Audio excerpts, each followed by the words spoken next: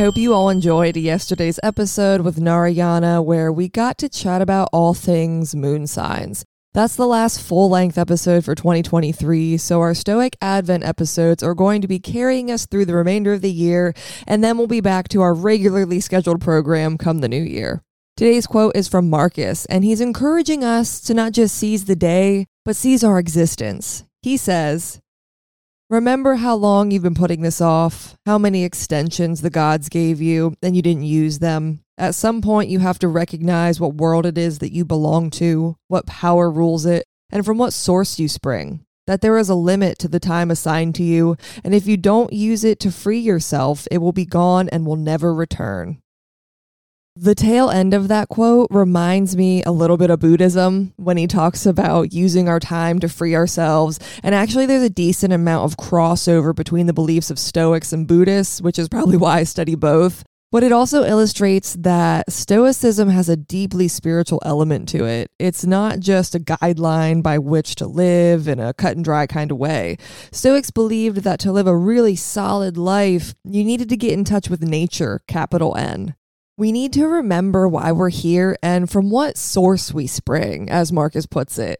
For me, I believe in reincarnation, past lives, karma, the whole lot. Fate is real, astrology is real, and we're all connected via nature, logos, the universe. So the first part of today is to think about your own beliefs. What do you think of fate? What do you think it is? How do you think it works? If it even does, try to understand what you believe the source we spring from to be. The second half of this quote is to understand that no matter what you believe, fate or no fate, karma or no karma, even if you're a straight up atheist, that we all have a limited amount of time assigned to us. If we don't use that time assigned to us, it's gone forever.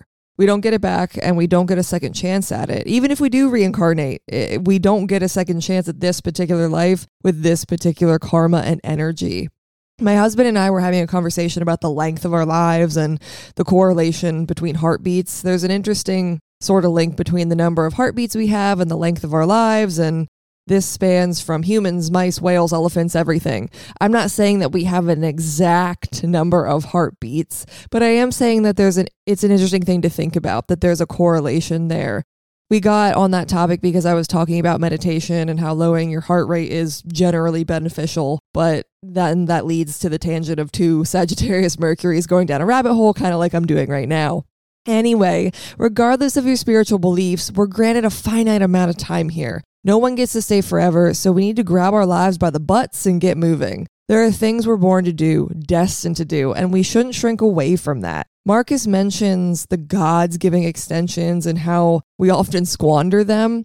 Mercury retrograde is just about here, which is often a time when we're given the chance to go back and do something again.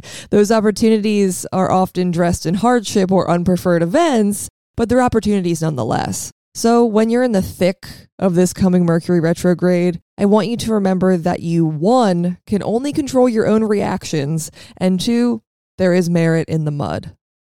That's another day down. Meet me back here tomorrow for some more Stoic goodness. Until then, later days.